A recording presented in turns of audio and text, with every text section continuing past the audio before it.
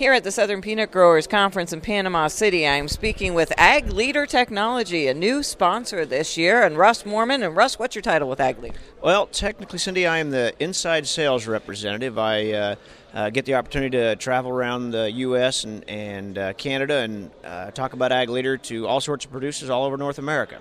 Well, we're here, of course, in the panhandle of Florida, and we've got producers here from Florida, Georgia, Alabama, Mississippi, and some other places as well. And why did Ag Leader decide to be a sponsor of this conference? You know, I was just kind of thinking about that, and what I wanted to say was we just left an award ceremony for profitability, peanut profitability, and that is kind of what we're here to do. We've got all of our tools, all of Ag Leader's tools are designed to take the same amount of land, because they're not making any more land, and increase the bottom line, the profitability, the efficiency of the grower.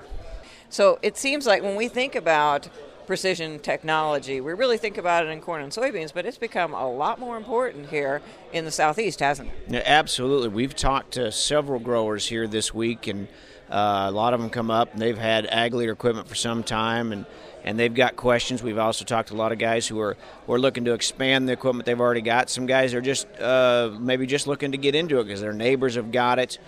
They've talked to folks. They've read the articles. They know that precision agriculture is definitely the wave of the future. Are there any special considerations here in the Southeast compared to in the Midwest where really precision technology has developed? Well, certainly for me it was an eye-opener is the variety of crops. Back home where I'm from, we've really got corn and soybeans. We're big corn and soybeans there in Iowa.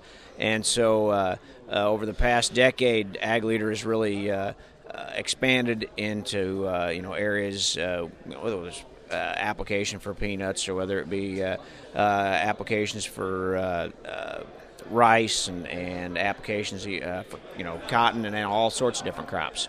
Well, I know that a few years ago, one of the issues here, because we don't have the flat land that we have out in the Midwest, was the signal, getting the GPS signal. But I think that's improved considerably over the last couple of years, hasn't it? Absolutely. We have additional satellite availability with the GLONASS, the Russian satellites that are available now. There's certainly been a lot of questions on that.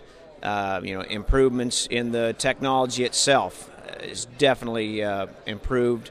Acquisition time for some of the signals has gotten better. So overall, we've definitely had a lot of improvements.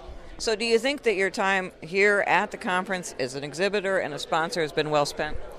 Yes, it has in two ways. Number one, it's certainly helped to educate us as a manufacturer as to where the peanut industry is going, and number two, it's helped to show the growers and the operators in the area that Ag Leader is definitely a big power in the precision ag industry, and we're not going anywhere, and we're here to help them out. All right, very good. Thank you very much. Here at the Southern Peanut Growers Conference in Panama City, I'm Cindy Zimmerman.